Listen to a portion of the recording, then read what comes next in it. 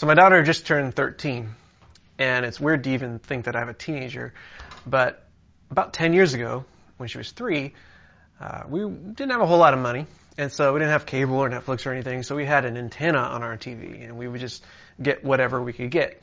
And so I remember she would watch this thing called Cubo, and so that was on all the time. She'd watch all these cartoons and stuff. And because of that, every once in a while, an emergency broadcast would pop up. And so she's watching her cartoons, and then an emergency broadcast pops up about a fire that was threatening to consume some homes. And immediately she jumps up, she says, "Mommy," I think she's folding laundry or something like that, "we have to pray." And I thought that was pretty sweet. And so she goes on to pray. She goes, "God, please protect those homes and make that fire go away." And then immediately she opens her eyes. She goes, "Oh man, it didn't work." Now, it's cute to think because, this little child is thinking, hey, prayer is going to work. And then she opens her eyes and, well, the fires are still going. Maybe she just wanted to watch her cartoons and wanted to get that out of the way. Or maybe she really cared about those homes. Who knows? But we can laugh at that. But oftentimes, we react in the same way. Tragedy comes, hardship comes, something is in our path, and we think, rightfully so, we have to pray. And then we'll pray, but that thing won't dissipate. That thing won't be out of our way. That tragedy will still be something that we need to deal with, and we'll think, naively, it didn't work, right? We need to be careful not to judge God's faithfulness by the prayers He answers yes to, but rather the fact that He would answer us at all. Why would He turn an ear to the creation? He is the Creator. He is in heaven, as we're about to read right now. He is our Father in heaven. He's above all things. All power belongs to Him. He is great. He is holy. He is set apart. Yet, He turns an ear to us when we come to Him, when we pray. So we need to shift our perspective on prayer a little bit. And Jesus does just that as we come to Matthew chapter 6, as we're in our series, Kingdom Hearts, in the Sermon on the Mount. And it says this in verse 5. "And when you pray," that's important, when you pray. It's not if you pray, or by chance if you happen to pray. No, it's when you pray. So there's an expectation right here. God wants a relationship with you. And that relationship has to be involving communication between the two of you. And so you could read your Bible, but you also need to pray. You need to seek His face. "And when you pray, you must not be like the hypocrites, for they love to stand and pray in the synagogues and on the street corners, that they may be seen by others. Truly, I say to you, they have received their reward." Verse 6. "But when you pray," again, there it is, "but when you pray, go into your room, shut the door, pray to your Father who is in secret, and your Father who sees you in secret will reward you." Verse 7. "And when you pray," this is the third time, "and when you pray, do not heap up empty phrases as the Gentiles do, for they think that they will be heard for their many words." So 3 times he says, when you pray. So it's emphasizing here, Jesus is emphasizing here, you're going to pray. You should be praying. But when you do, don't be like the hypocrites. So what does hypocrite mean? Well, hypocrite just means actor. Have you ever seen an acting school or some literature on acting? They have the 2 masks, the smiling mask and the upside down mask. That's called the hypocrite. Basically, hypocrite is the mask that you wear. You're an actor. And so he's saying, hey, don't put on a mask. Don't let prayer be something that you're purveying that you are. Prayer should be something that you do in private.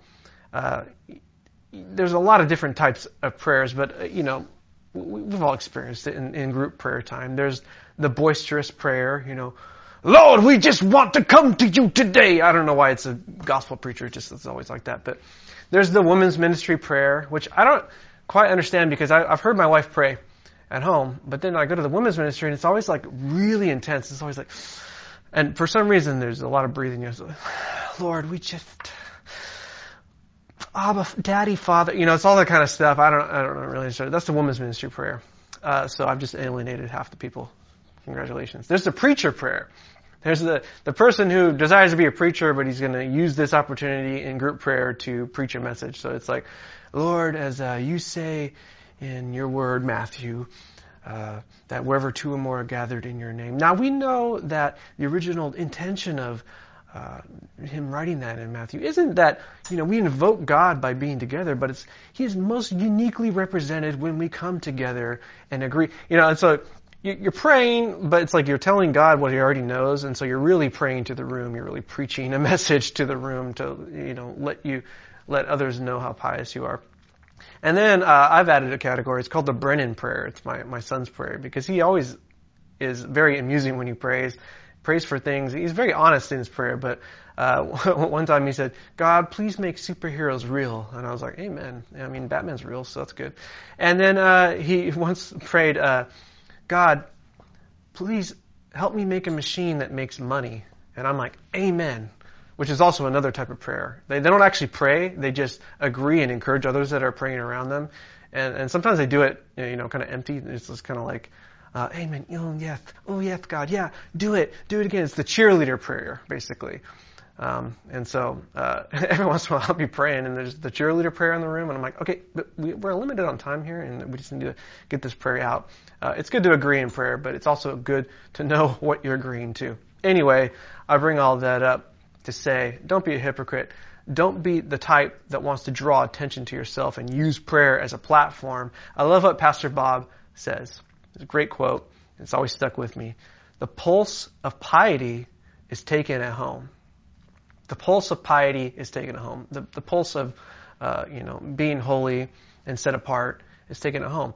You could put on that mask and be whatever you want in public, but who are you in private? How are you praying in private? And so that's why Jesus is emphasizing, hey, go home, pray in private, pray long, pray hard, and let that be where the pulse of piety is taken.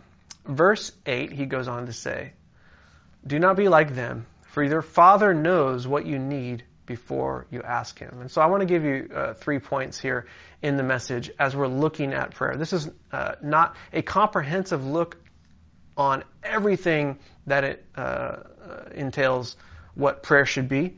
This isn't a comprehensive look on the roles of Jesus and the Holy Spirit and the Father, God the Father, in prayer, but it is a comprehensive look as to what Jesus is telling his disciples, us, on how we should pray and how we should approach prayer. And so the approach to prayer is this. Number 1, pray promises, not problems. Pray promises, not problems. Verse 8 again says, "Do not be like them," the hypocrites, "for your Father knows what you need before you ask him." So God already knows all of our needs. In fact, the scriptures say he supplies all of our needs. And oftentimes we'll look at Bible stories, especially Bible stories that involve prayer, mainly the prophets especially, and we'll look at those as an example of God's power, which those are examples of God's power. There's power in prayer. But we forget that it's also an example of God's faithfulness. Remember I said earlier, be careful not to judge God's faithfulness by the prayers he answers yes to, but rather the fact that he's available to us. He would answer us at all. He doesn't need to. He decides to. In James 5, verses 16 through 18, you'll recall, we were just there not too long ago with Pastor Bob. "Therefore, confess your sins to each other and pray for each other so that you may be healed. The prayer of a righteous person is powerful and effective." Elijah was a human being, even as we are. He prayed earnestly that it would not rain, and it did not rain in the land for 3.5 years. And in verse 18, again he prayed, and the heavens gave rain, and the earth produced its crops. And you're like, well, great, that's cool. He prayed for rain. I'm going to pray for prosperity, and I know that I'll get it. But we've got to be careful. Maybe you're facing a problem, a drought, and you're like, I want to pray for rain. Don't pray the problem, pray the promise. Because if you go back to where that was taken out of in 1 Kings 18, 1 Kings 18 opens with this. After many days, the word of the Lord came to Elijah, that in the 3rd year, he said, "Go, show yourself to Ahab, and I will send rain on the earth." So God's already told Elijah, he's already promised Elijah what's going to happen. And so later on, all he needs to do to see it fulfilled is pray the promise that God gave him. And so sometimes we'll come to a problem and we don't know what to pray. Sometimes we'll go to our prayer closet and we're at a loss for what to pray. Well, a good rule of thumb is to pray with your Bible open. If you always want to get a yes answer from God, pray what He has already promised you. Pray with your Bible open. But we have a template for prayer, and it starts in verse 9. Jesus says, "Pray then like this: Our Father in heaven, hallowed be your name. Your kingdom come, your will be done on earth as it is in heaven. Give us this day our daily bread, and forgive us our debts as we also have forgiven our debtors. And lead us not into temptation, but deliver us from evil." We'll stop there. Point number 2 is this: WWJP. There's that cheesy thing, WWJD. What would Jesus do? We had the bracelets in the 90s and all this stuff. Well, could also apply that to prayer. What would Jesus pray? Well, He gives it to us right here. Now, a lot of us will go out, and it's not a bad thing to do. We'll go out and we'll pray precisely what was written here in the Scripture. We'll pray what we call the Lord's Prayer. And there's nothing wrong with that. But again, earlier, Jesus said, hey, just don't heap up empty words. If we're just praying a memorized prayer without really internalizing what it means and what's required of us through that prayer, then we're breaking what Jesus told us not to do earlier. And so really what He's doing here, He's giving us a template for prayer. And so it's the perfect template. And so I'm going to break it down like this. They all start with D because, I'm a preacher, so I got to make it all start with D. So number 1 is pray the deity. Pray the deity. Remind yourself who you're praying to. You're praying to God, the powerful one. Our Father, who art in heaven. He's above it all. He's in control of it all. He's in heaven. He's not pacing His throne. He's seated on His throne. And He is awesome. And He is hallowed. Hallowed be your name. Holy is your name. Set apart are you. You are above everything. And so, again, pray the deity. Number 2, pray the dissension. We need to be praying and hoping and honestly seeking His kingdom to come. And so we need to be praying God to descend and bring the kingdom down. But also we need to pray the dissension of His will in our life. Hey, I need your will. Look, prayer is not pulling God your way. It's pulling yourself God's way. It's been said many times, and it's a great illustration. If you're in a boat and it's tied to a dock, and then you pull on the rope, and you get closer to the dock, no one would ever think that you're pulling the dock to yourself. No, you're pulling the boat to the dock. And it's the same way. God is unmoved. We need to be the one who moves closer to Him. And so your will be done on earth as it is in heaven. And then number 3 is we need to pray daily. Notice it says, give us this day our daily bread. So we need to recognize who God is, where God is, and then we need to desire us to be closer to who He is and where He is. And then we can make our requests. But something that's important here is that it says daily bread. Not just give us what we want. No. Give us our daily portion, which means we need to be going to Him daily. We need to be in communion with Him daily. Pastor Bob has mentioned it before, that there was a father who gave his children a yearly allowance. And he said, I'd only see them once a year. And so instead, he gave them a daily allowance. And he says, now I see my kids every day. So it's the same kind of idea. We need to have daily bread. We need to be before the Lord, our Father in heaven, daily. Then, number 4, pray your debts. Pray your debts. You need to confess your sins. You need to, God already knows what you've done, so you're not giving Him any news, but you're coming before Him humbly and saying, I've done these wrong things.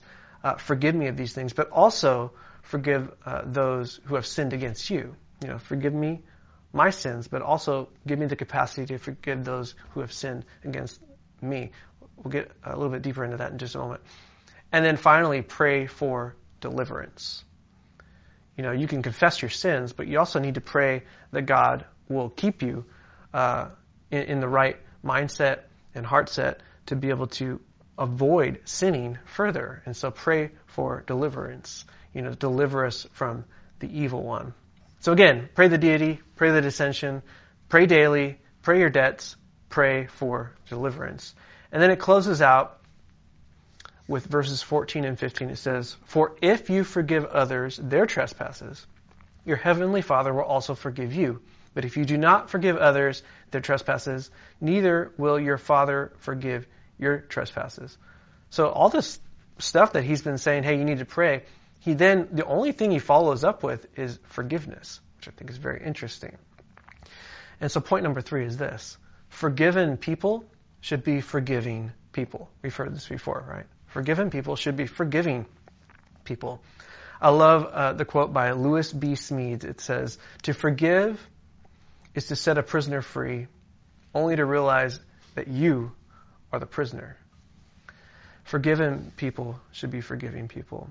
Our prayers should set captives free. Not just ourselves, but should give us the wherewithal to forgive those who have sinned against us. Because we've been forgiven by Jesus. We've had our debts paid, a debt that we owed, that he didn't owe, but he paid it anyway. And so likewise, what's stopping us from forgiving others? You know, in Acts 16, we see the power of prayer setting people free. You know, Paul and Silas are in prison, and it says at midnight, when it's darkest, they sing hymns and then they say prayers to the Lord. And as they're praying, as they're worshiping, the prison foundation is shaking and the chains of all the prisoners fall off. What if you forgiving that other person and having the power to do that through prayer leads to them being forgiven of the ultimate thing that they need to be forgiven of, and that is their sin, their separation from Christ? What if it's a bridge for you to go and share the gospel with them and say, hey, I'm forgiving you, but I'm not doing it because I just desire to do it, but because I've been forgiven. And so, again, number 1, hey, don't pray like a hypocrite. You know, don't wear a mask. Don't let prayer be your way to impress others, but, pray and let it pull you closer to God. Pray the promises, not the problems. What would Jesus pray? Forgiven people should be forgiving people.